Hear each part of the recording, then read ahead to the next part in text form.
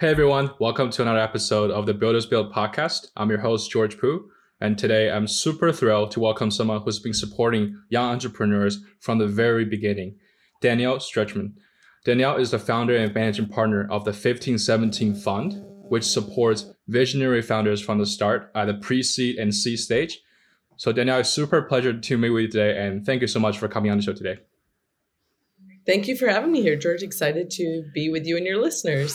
Thank you. So before we start, I know there's a big news coming at 1517, and I think for our listeners who are tuning in, I really want you to share the news with them. So what is it? Yeah, absolutely. The news is that we are launching our third fund. We are actually already deploying capital out of it. So myself and my team have been in the seat that many founders are often in, which is fundraising. So the way that a venture capital fund works, at least in some cases, is you have to go out and fundraise for your fund and round up capital. And so we've been doing that over the past 3 months, and it's going very, very well. Our third fund will be an $80 million fund. We had set out originally to raise 60, and we raised that so quickly that we said, okay, I guess we'll raise a little bit more money. We are very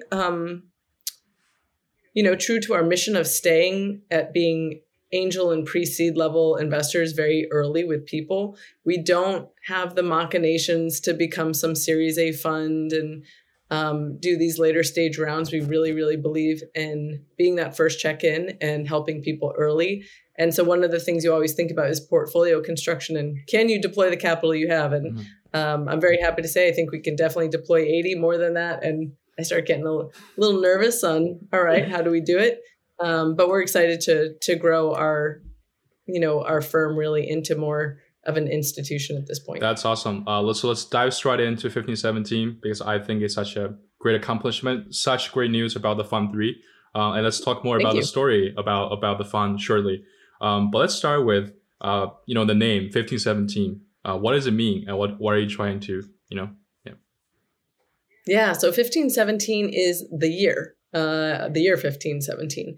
And in that year, there was the Reformation. And Martin Luther said to the church, hey, I think it's not right that you're telling people that to save their souls, they need to buy an expensive piece of paper called an indulgence.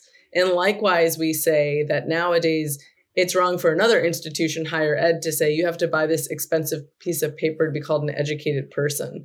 There's also some sort of like technological parallels as well. Like the printing press was hitting more mass adoption in 1517. And so, we don't have a religious focus at 1517, but the idea would be now, maybe not anybody, but a lot of people could have their own Bible so that they could have their own access to their beliefs instead of having to get it through a figurehead. And likewise, with the internet and with everything going on with boot camps and other types of programs, you can be educated in many different ways, and you don't need higher education to be the bearer of saying, okay, you know something now. You can say, I know something. Mm-hmm. Yeah, that's awesome. And I think in the previous section, you mentioned you guys are the first check backing at the angel stage and pre-seed stage. So is that primarily the stage you guys are backing? Yes, we start very, very early. Usually the main check that we write is a $400K check into a company when they're raising anywhere under $2 million. And for our angel checks, we write anywhere between, I would say, 50 and 150K to help people start on R&D of a prototype of sort of like a deep tech or hardware company in particular. We don't do too many angel checks on the software side just because we feel like it's not really as needed. There's a lot of capital out there for software companies, but there isn't as much for people who are building something that has a physical nature to it. Yeah, and I think something that I personally think is very special about 1517 is that you guys are not just backing about software projects. I think, as you said, deep tech, science tech, those things, even I did not know. I come from a software background. So what is it like at 1517 for that? Oh gosh, it's funny. We had 2 investor meetings today, and I don't know if something's in the water, but both investors said, gosh, it sounds like you guys have so much fun. And I was like, yeah, we do actually. We have a ton of fun because we get to work with people when they're just starting to build something and they have this idea and this enthusiasm that's really, really infectious. recently in Fund 3, we have backed a young person who is working on a technology infusion, which is obviously a very difficult field, but we are just really excited about the prospect of what this person can build. And I was talking to a friend of mine who has worked at ARPA-E and done quite a bit in fusion himself. And I said, what do you think of this? And he goes, gosh, I'm not sure if it's really ready for a venture investment. It seems a little bit more like a research project. But in my mind, I said, that's good enough for me. Let's do it. Like, Yeah. What my friend didn't say was, this person's full of it and they have no idea what they're talking about. And, this is probably a dangerous person to back. It was more like, okay, it seems really early, but maybe there's something here. And we loved supporting people at that stage. It's very invigorating. And what I say is we get to work with really a team with a name and help them turn it into a company. And we've been fortuitous to be able to be a part of and watch the journeys of companies like Luminar and Loom. Luminar went public last year. They're our company that builds the sensors for autonomous driving. They have contracts with Volvo and Mercedes-Benz right now. And it's funny. I've never bought a new car, but like when Volvo comes out with the Luminar car, I'm just going to do it. I'm just going to be like, all right, cool. Like I'm going to have a car with, Luminar built into it. And that's going to be amazing. And then over the pandemic, Loom has really become, like Joe over at Loom, I was talking to him at the beginning of the pandemic and I said, what do you think of all this in relation to your company? And for those who don't know, Loom is an asynchronous video tool, but it's mostly been used in industry. But what Joe said to me at the beginning of the pandemic was, we're really becoming a public service for people. We're a new way for people to communicate. I had students from all over the world contacting me saying, oh, yeah, we're using Loom in our classes now. And, I'm using it with my family and friends and so on. And it's been really interesting to see. So, and both of those companies, we've known the founders since they were very young. Excuse me. And really watch them grow into leaders and then watch them grow their companies. Yeah. And I think First Check, especially when speaking about First Check, I think it's super, super difficult, even for a software project. And I think when it comes to deep tech, something I personally, my experience is that no one really wants to write the first check for those type of companies.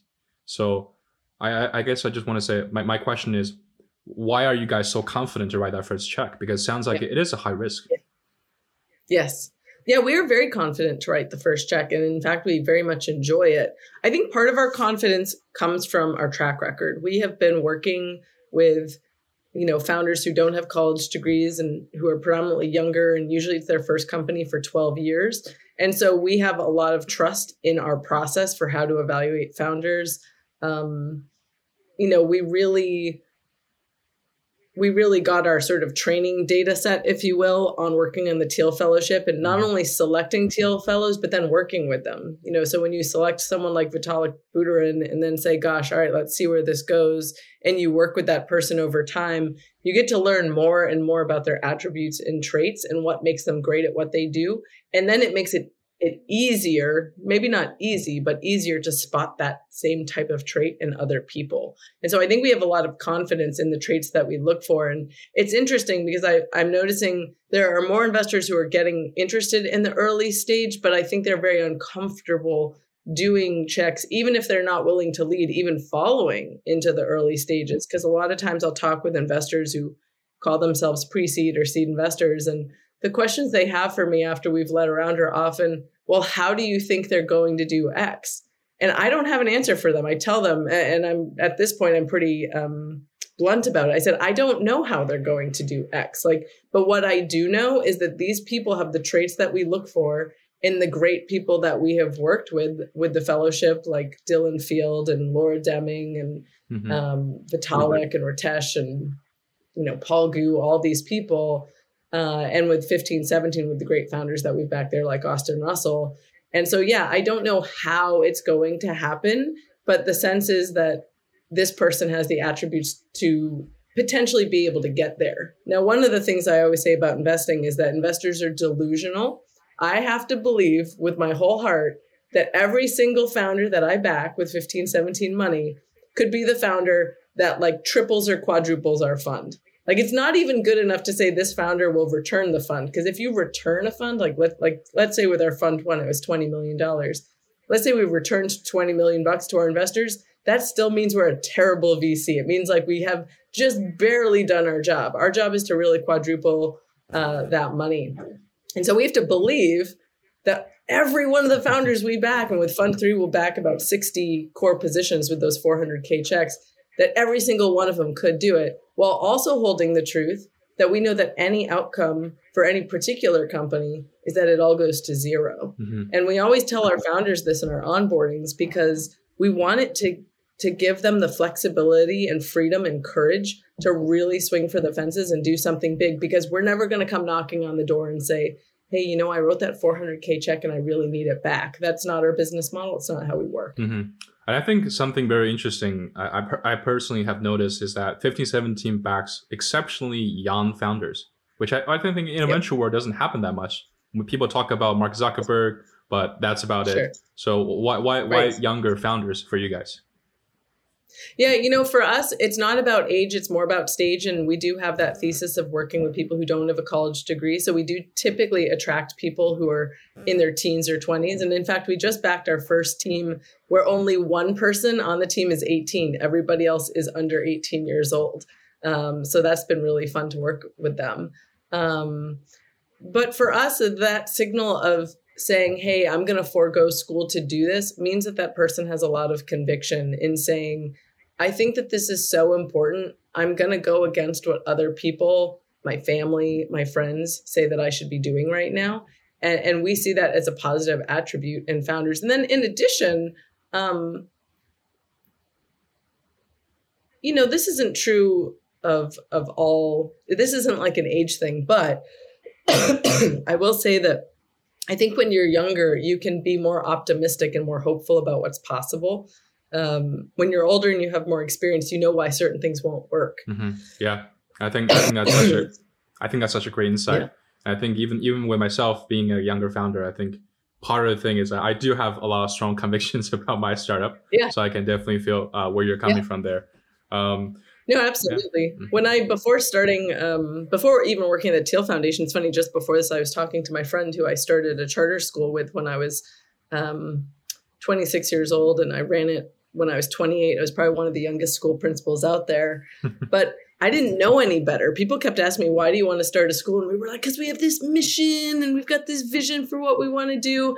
And now I'm like that old person who's like, oh, you want to start a school? It's so hard. Do you have a building yet? Do you have the funding? Like, mission and vision is great, but there's all these logistics. Like, so it's something where when you've gone to the school of hard knocks in something, it's like you know too much.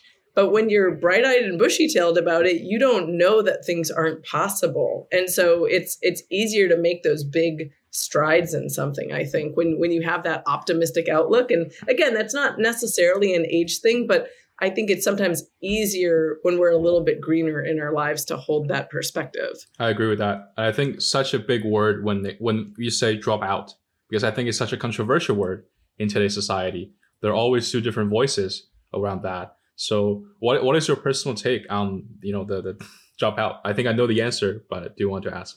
Yeah, it's interesting. Sometimes I like to reframe dropping out as really dropping in. Mm-hmm. It's like, what is someone dropping into? If you're not supposed to be in school for some reason, or it's not the right fit for you, or you see that it's too expensive or a very long period of time. I like to say 4 years of undergrad now. I am 20 years out of being an undergrad. When I went to undergrad, 4 years didn't seem that long because I didn't have as many choices. I couldn't just open a laptop and start a company. I couldn't connect to people globally. But now 4 years must seem like a very long time to a young person because you can do more in a weekend than I could probably do in a whole year, when I was going to college. And so I think it's about choices and opportunity costs. And I think that Gen Z in particular is more savvy to that these things exist. I also think Gen Z is savvier in terms of seeing a lot of institutions as kind of bullshit, if you'll excuse my French. But I think people's eyes are just open to that there are different ways of doing things, and we don't have to do something just because our friends are doing it, or our parents did it, or our grandparents tell us it's a good thing to do. Yeah. Yeah. A matter of fact, I am actually dropped out as well to pursue my startup, so I can definitely see where you're Yeah. coming there. Oh, yeah. And one thing I wanted to add is I didn't, it's funny. Sometimes the train leaves the station and I'm like, oh, wait, where's my point? What was I thinking of? And I have a little bit of a cold today, so my brain's a little bit fuzzy. But in the dropping in part, it's really about if school isn't the place for you to be, then where is it? Maybe it's in a boot camp. Maybe it's at a job. Maybe it's founding something. Maybe it's working with some friends on a project.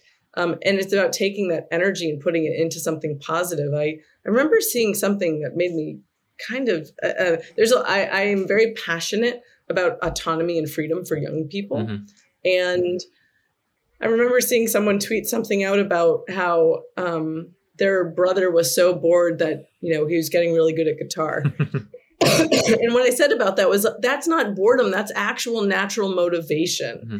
And the thing is when someone is doing something that we think is unproductive or won't make money or something like that, we call it boredom, that they did it out of boredom. But to me, that human drive to be so motivated and focused on something because you love it is so innate to us. Like, you watch small children, they focus very deeply on things. And I think it's our culture has this terrible sort of meme in it, basically, this virus that says, no, you should only focus on things that other people tell you to focus on. Like, this goes into sort of mimetic theory and Rene Girard stuff. But I just think it's important for people to think about what really drives them. I do think it's also important for people to think about how they fit into a capitalist society, because we are in one, and people do need to support themselves. That's probably a whole other conversation.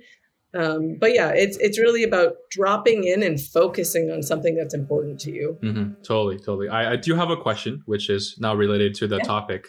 But I do want to just make a personal ask a question I have in mind, because I think a few decades ago, there's always this debate that only Mark Zuckerberg can drop out of college because his family is well supported. He was very comfortable, and people with lower income or medium income families.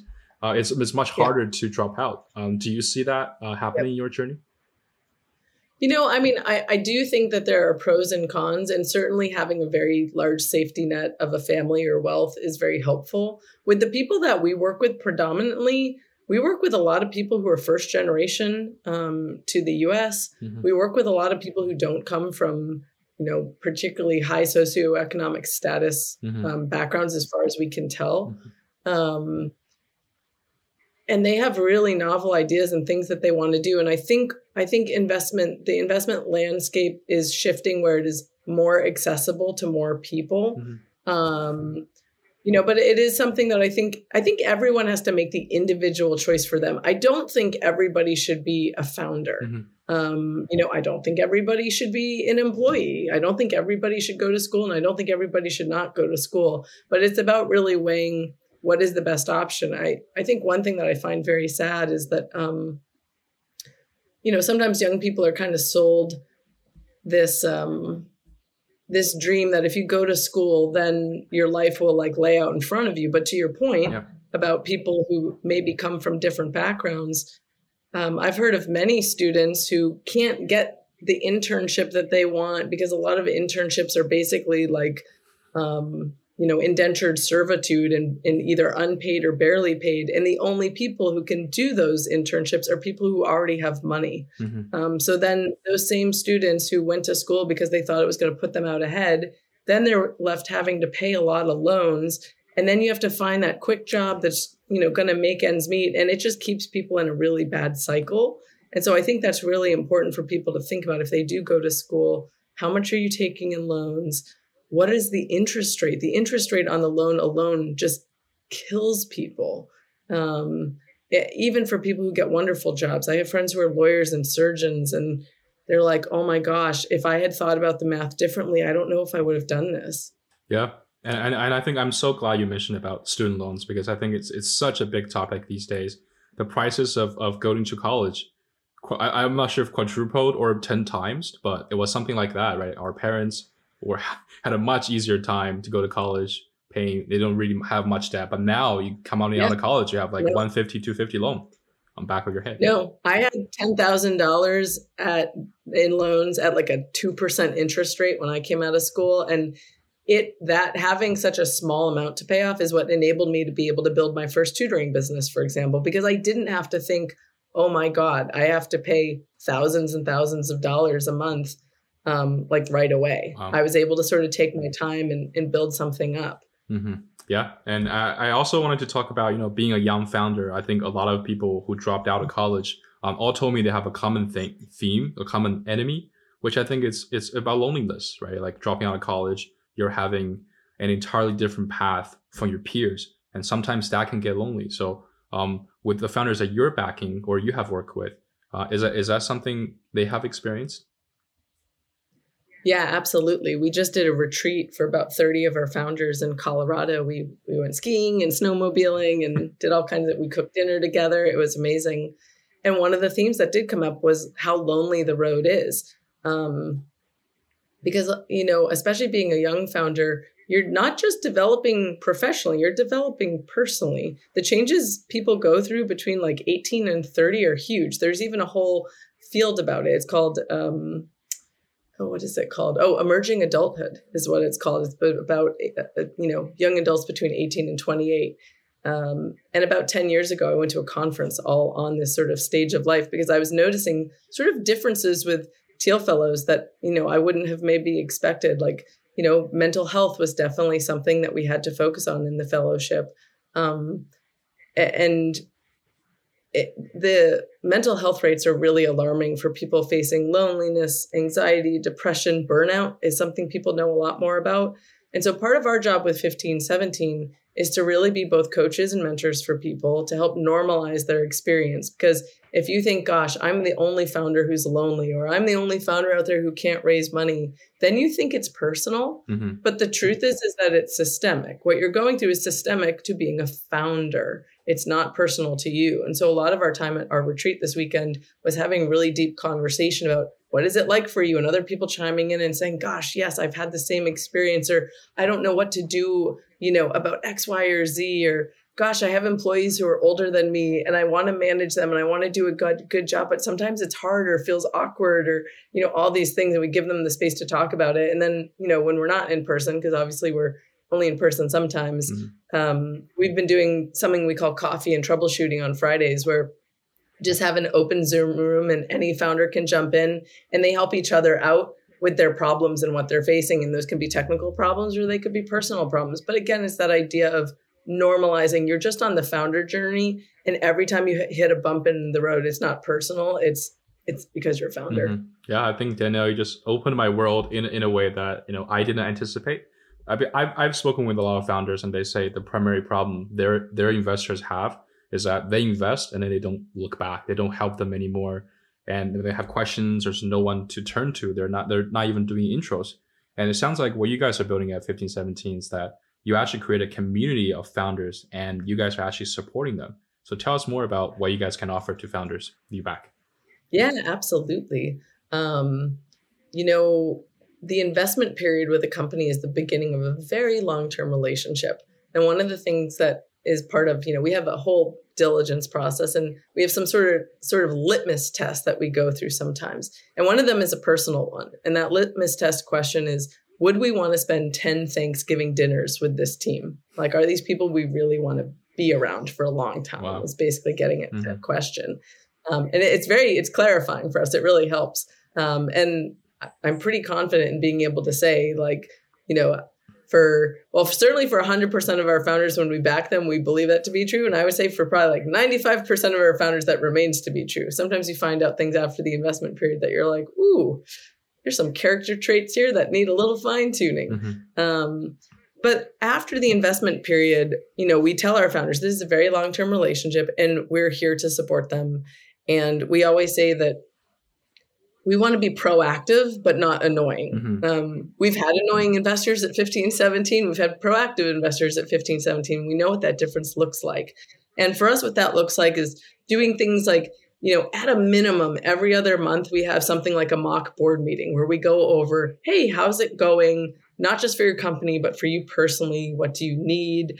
What connections need to be made? I think part of what we do best at 1517 is kind of being like switchboard operators and saying, oh, George, you've got to talk to Sarah, and then you've got to talk to Bob, and then you got to do this. And yeah, we'll make those intros happen. That's a big thing that we do. We always tell our founders that the channel is open 24/7. They can contact us anytime. We have those Friday calls we do. A founder can text us at 3 a.m, and probably one of us will be awake somewhere in the world and be like, hey, yeah, I can talk about that today. Another thing we do is we leave time on our calendar every day for emergencies. It's like, okay, cool. Something blew up. Yeah, we can get on the phone today to talk about. We don't need to say, oh, I'm really booked up for 3 weeks, or, we've taken calls on weekends with founders, holidays, like all of it. So I think accessibility is really important to us, and that community building piece. And we've had founders where we've actually had to educate them on keeping their other investors in the loop more, because we have a founder, he's doing really great with his company. We've known him for about 6 years now.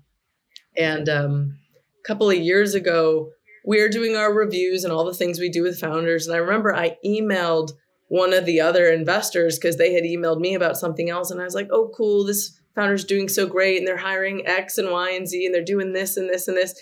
And the investor wrote back, he's like, oh, I'm not getting any of this information. Like, how are you getting it? And I was like, it's because we do reviews. We have it on the calendar for like all of eternity that we're going to talk to our founders every so often. We do taper them off over time. Like, our Series B founders don't want to have a call every other month because they already have a real board, and, they don't necessarily need the same guidance. But we are available.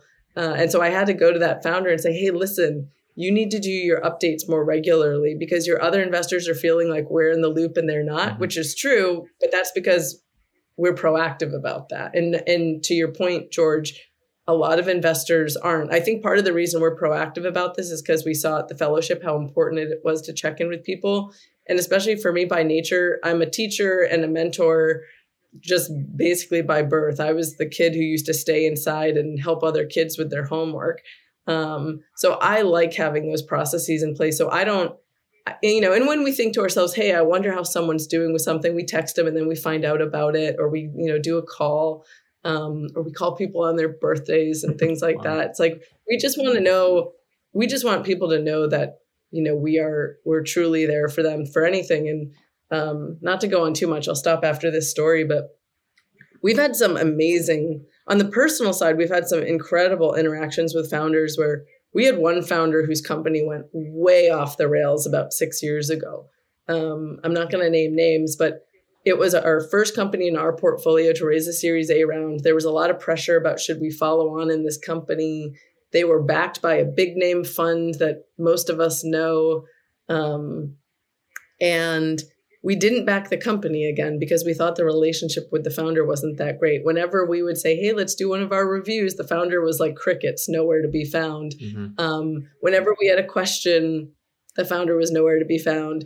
The founder was always found when he wanted to raise more money, whenever he was ready for more cash. And it felt very, for us, especially as 1517, it felt very parental. It was like, oh, you only come to mom and dad when you need some cash? Like, what's going on? But the company sadly went south for various reasons. But just 2 days ago, we had a call with that founder. He's emailed us over the years and said, hey, I know I put you all through a lot and I hurt a lot of people by not managing my company well and not managing myself well. And I'd like to talk about it. And I told him, I said, we're all ears. We're happy to talk. And we got on a phone call and we just had such an amazing conversation where I know now, when we go to where this person lives, where we want to sit down and have coffee and chat and keep that line of communication open. So it's just really special to us to see people grow in such a way that, some people really need to mature and they'll come back over time and show us like, hey, I know that I didn't do things the right way, or insecurity, I think, is rampant in the startup world. And, this person said themselves, I was very insecure when I was running my company and I did a lot of things based on that insecurity. And I just want you to know that I'm really reflecting on it. And, I'm not only a new person, but really trying to right those wrongs. Yeah. And I was floored. I was like, oh my God, this is like the best conversation I've had in years. And it's with a person that I thought we would maybe never talk to again. Yeah. Because they didn't have the maturity to have a real conversation about, hey, things are off the rails. They were very much avoiding that. Yeah. So we just sit in this very special place where we get to be part of people's development professionally and personally. And I couldn't think of anything more I'd want to do with my time. Yeah. And I think that's such a fascinating story. I think even for me, I had a similar story about myself. When I first started my company, it was actually, I was a little bit mean to people. I think I was asking too much of my fellow, co-founders and teammates. And I think part of it is that I just decided I just dropped out. I feel really insecure about, my belongings in the world, because by then I didn't really have a stable income. And a lot of insecurities surrounding myself. And I think that transcended into me being mean to people, even let a few of my friends go. And then a year after that, I realized that how wrong I have been. And then I actually apologized to those folks and just becoming more humble in the journey. So I can actually relate to the story. Yeah. No, absolutely. I think humility is such an important quality to foster. In fact, it's fun. I've been called on this a few times. I have it Sharpied on my computer. When I open it, it's the first thing I see. It says humility is greater than speed. I had an investor. He's like, "Go prove it." And I took a picture of my laptop. I was like, "Here you go." But I think it's one of those things where we work even though we're working in tech, we work in a very human world. And you have to remember that person you're sending an email to or having a phone call with is having their own experience. You never know what is going on. And I've had people open up to me about just insanely personal things. Sometimes I'll think, oh, I haven't heard from that person in a long time. And I'll even take it personally, like, oh, they don't like me or something like that. And then I'll find out like, a parent or themselves were facing cancer or something like that. I'm like, oh my gosh, like, okay, this has nothing to do with me. And I need to get out of my own mind sometimes and just keep humble. So I think I think a lot of people are very humbled by going down the path of being a founder because it's very difficult. One way that my colleague has started describing it is it's like, this is like the geek Olympics. It's like, okay, we're all trying to do something really hard, really technical, doing it with other people in a certain timeline. That's a lot of pressure. Yeah, exactly. And I think part of it is like, I think in the tech world, founders and investors or potential investors, they're not always on the same team. I think especially with founders raising, sometimes they see investors as like adversaries, playing games, which I personally actually hate that a lot. So what is your take on this relationship and how can founders and investors do better? I think with 1517, we do a whole onboarding call with our founders to sort of set expectations to begin. And in fact, we have a whole article on our website about it. But I think investors would do better to own their own bias. Mm-hmm. It's like my bias, at the end of the day, the way I get judged for my work is by having mathematical numbers on my books that are marked up. Mm-hmm. And so we had our onboarding conversation with our Fusion founder the other day.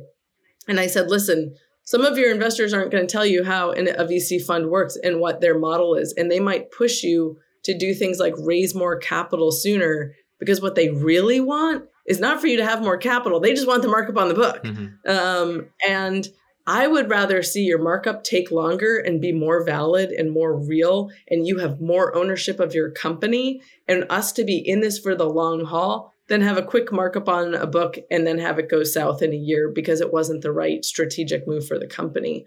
I just think it would be helpful if investors would be clearer. I think a lot of founders don't really understand how VC works because mm-hmm. it's been very opaque for a long time. And I think when you can tell people like, hey, here's how it works, here's the pressures that your investors are facing, we can all sort of work together to make a better ecosystem. Mm-hmm. But at the same time, I think, with 1517, we always tell founders, we are extremely patient and we're never going to push you. We're going to push you to be we're going to push you towards being a venture scalable startup because that's what we all signed up to do. Mm-hmm. But if you decide that that's not what your company is supposed to be, we're going to say, okay, cool, hands off. Like, we're not going to coach you in that direction anymore because that's not what you want to do. And to us at 15, 17, especially because we work with young people, it is way more important to me, sort of like psychologically, that people get onto whatever path they're supposed to be on. We had a founder whose company was doing okay, but not great. And they were also a musician. And now they like basically do more music full time. And I'm thrilled. I'm like, good. You got on the path you're supposed to be on. Yes, your company was not a success for us, but not 100% of our companies aren't supposed to be a success. And if I can say that every founder we work with has found the thing they're supposed to do, whether it's that company or the next thing, to me, that's a win. Mm-hmm. Yeah, I think that's such an astonishing story. And I think that's also reflected upon like your character, Danielle. I think you're widely known as being super, super friendly and helpful, even like with how we met. I think I just cold email you or send you a code intro. And then you told me why, like at the time, it wasn't it right. Like we weren't the right fit at the time. But what you did after was you created, I think, a 20-minute Loom video walking through my deck and telling me exactly what you think of the deck upon reading it and giving me the feedback. And I'm just so astonished because you were very upfront with me that right now we're not a fit, my first startup and 15, 17, but you still help me anyways. Is that something you do all the time with other founders? Maybe not all the time because I can't always do it 100% of the time. And eventually I think I'm going to need to, I'm like, oh no, the sun is encroaching on us here. But I try to do it a lot. I one of my sort of mantras is add value. And I do try to leave someone with something tangible. So it's not just like, oh, here's your no. It's like, okay, here's an actionable. And a lot of times our no's at 15, 17 is more like a just not right now. Mm-hmm. Like we can't get comfortable where things are at. And sometimes it does have to do with the space itself. I think we've become much more comfortable on our team talking about that. Sometimes what someone's working on, it's just not our jam. Mm-hmm. It's like, maybe it's your jam, and it's just not our jam. And it's like, I like classical, you like, I don't know, rock and roll. I like rock and roll too. But it's like, sometimes there isn't like a certain click there. And it's important to say that. I think a lot of investor like feedback, the real feedback is like, hey, we just couldn't get conviction on this. And that's the real feedback. Instead, sometimes I see people go on all these rationalizations about why they don't think the market size is big enough or why it won't work for this reason. And I don't think that's really that helpful to people, because you just never know where a company's going to go. Yeah, totally. And I'm going to attempt to move my spot. I'm going to take you with me, but awesome. Yeah, sounds great. Yeah. So also, I guess I have one of the questions. I think, Danielle, I wanted to talk more about your journey to starting the 1517 fund. So when is the time where you realize that, oh, now I wanted to start a venture capital fund? Because I know before that you're working on TL Fellowship, which is, I think, kind of entirely different thing. So, yeah. Yes. So they are entirely different, but there are similarities as well.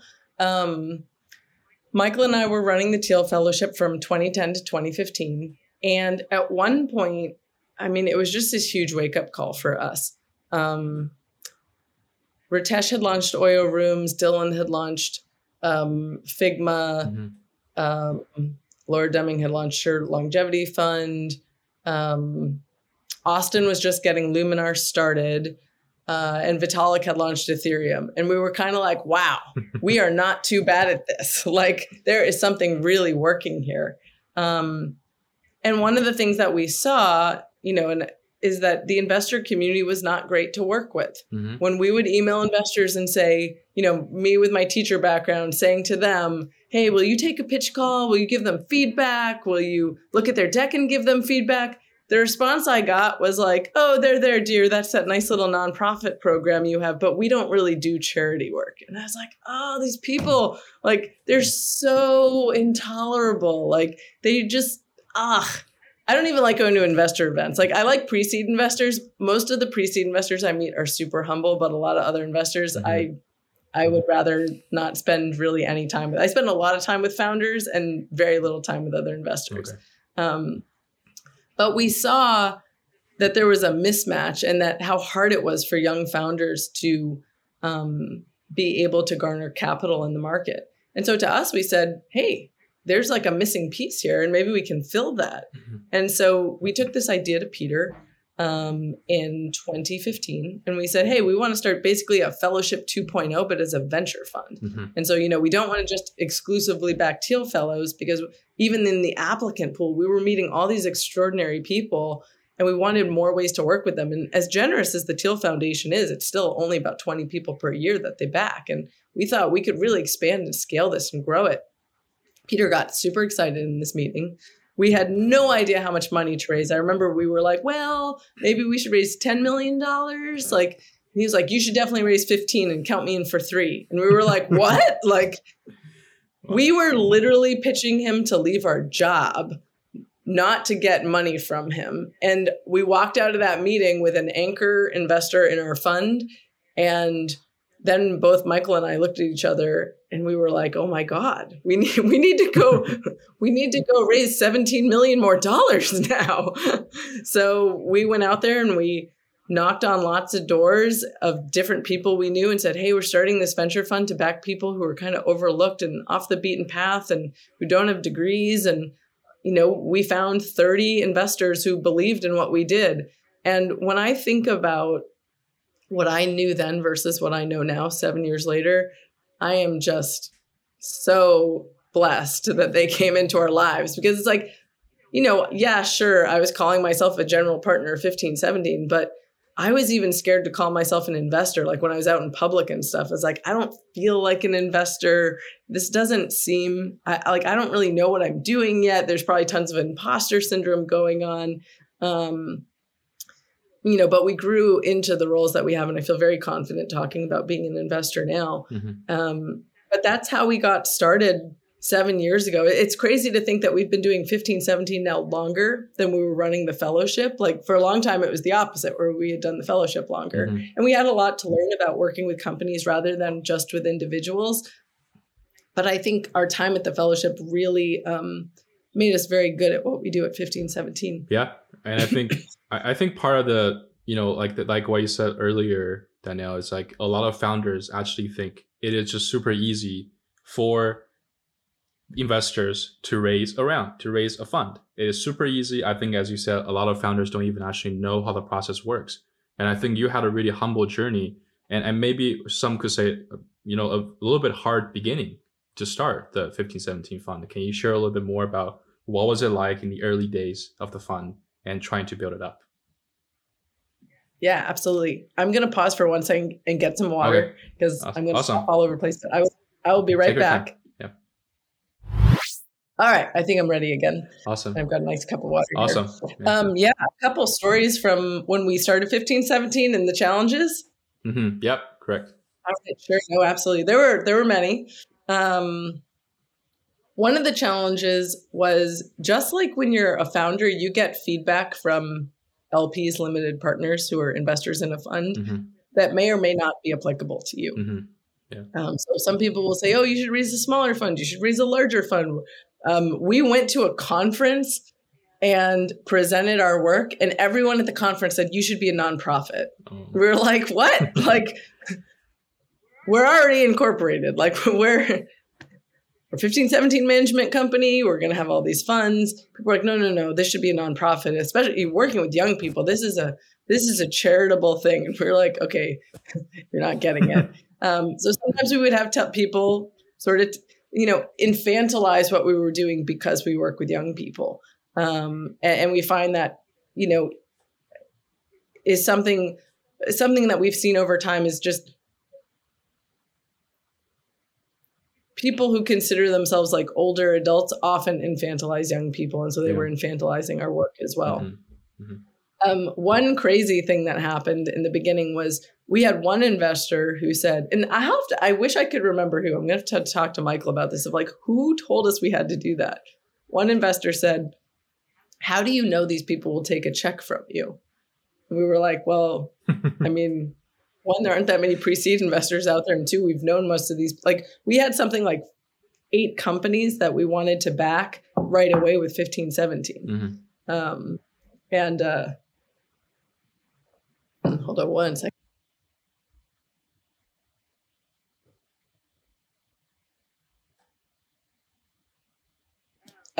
So we had all these companies we wanted to back, and someone said, how do you know these companies will take money from you? And we're like, because they told us. Like, I don't know what else to tell you.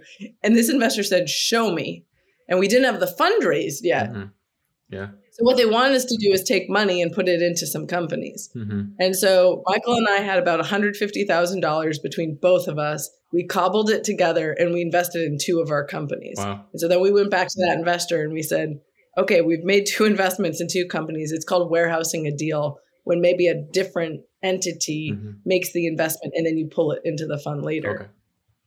Okay. One of those companies is doing very well. One of them went under. Mm-hmm. And so had we not been able to raise the fund, maybe we'd be doing pretty well just off that investment. But we didn't know at the time. We were like, oh my God, like we may be just flushing $150,000 down the toilet because we don't even know if we're going to raise our fund. Like we just have to take this risk and do it.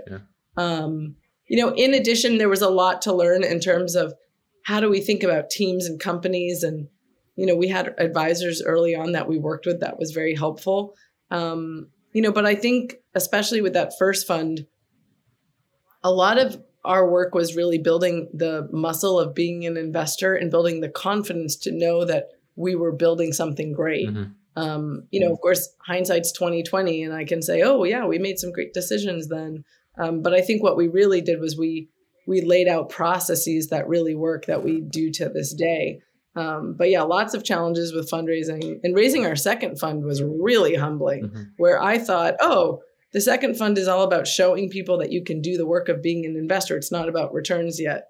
Wrong. Everybody wants to see your returns. Wow. And people were like, well, that's nice that you have Luminar and you have Loom. We hadn't actually returned capital yet. We did return capital from Luminar about 6 months ago or so. But we hadn't at that point. And so people were like, well, these numbers, they're not actualized. And we're like, oh my God, like, what do people want from us? We set out to raise $40 million. We could only raise 25.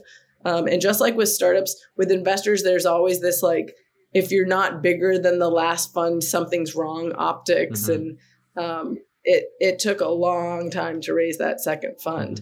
So that was very challenging, and we learned a lot there as well. Yeah, and I think it's such a humbling journey, because I think like these days with the venture market, I think a lot of VCs like to talk about themselves and their success story. And I think, Danielle, you come in here sharing your feedback, your humble journey, and even sharing that your second fund is smaller than the first one, which actually I think people like me gives you more respect, because you actually are on founder's side. It sounds like you really understand what it's like. We've gotten beat down. We're like, whoa, this is tough. Yeah, totally. So can I also just ask out of curiosity, because I want to know, like, what is a typical day like for a general partner like yourself? What does a typical day look like for you? Yeah, I'm going to take a quick peek at my calendar and sort of see here. What was my typical day today? Okay, so this morning, I had a call with a potential investor in Fund 3. That was a really nice call. Then we had a pitch meeting with a potential new company where we all got on a Zoom together, and the whole team took the pitch meeting to learn about this space company. Okay.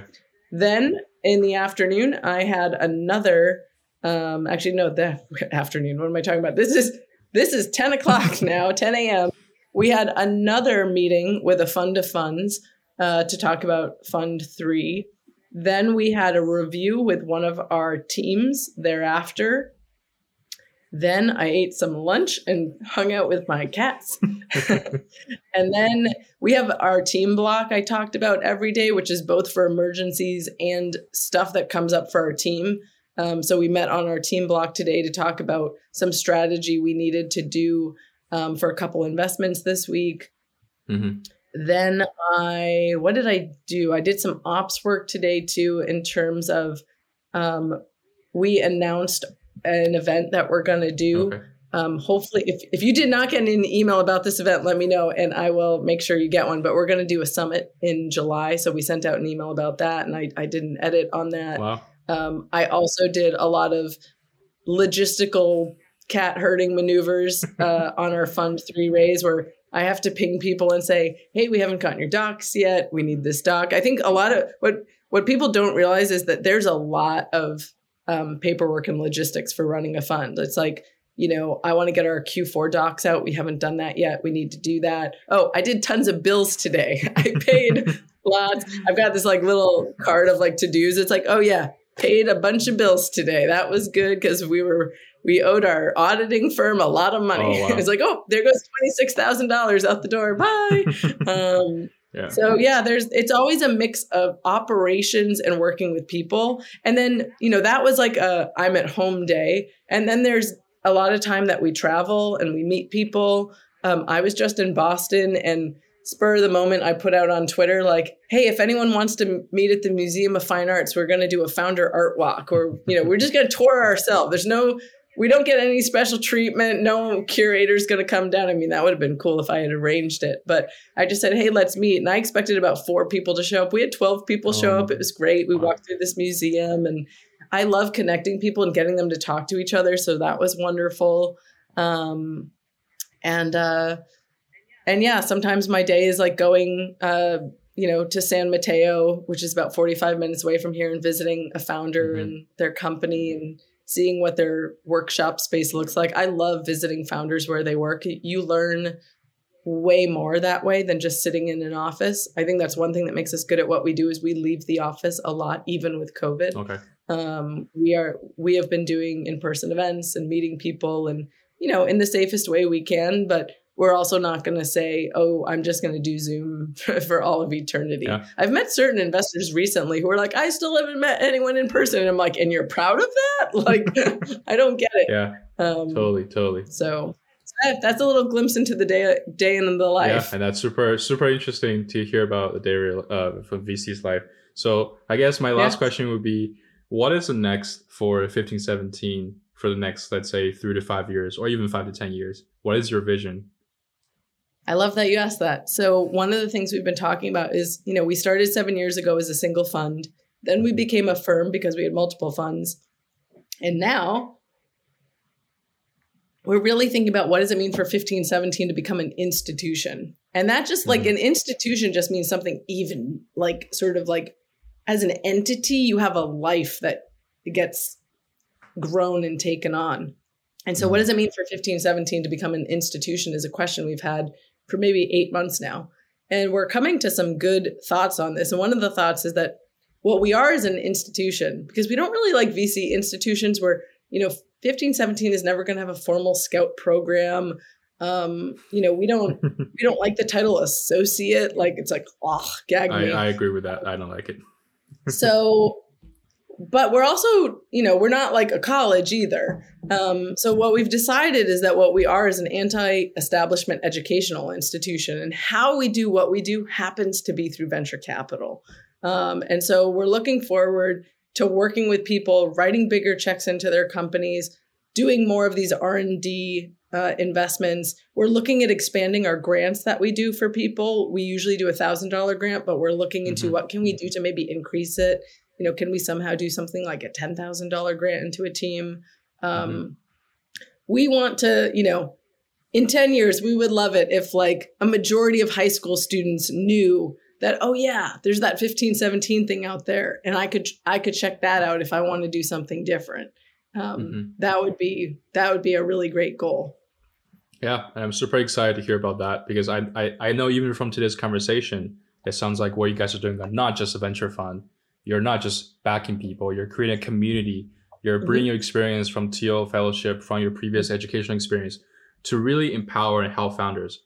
And I just want every other founders out there listening to this podcast to really understand that having an investor who backs you and truly believes you, how important it is.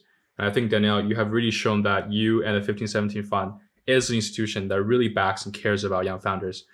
So again, thank you so much for joining the podcast today, and hope we can chat again soon. Yeah, thanks so much for having me, George. This was super fun. Thank you. Talk soon. Bye. All right. Builders Build, a BloomX podcast, is hosted by George Poo and does not constitute a recommendation for any organization, product, or service. For more Builders Build content, subscribe where you get your podcasts and visit bloomx.com to join us on Discord.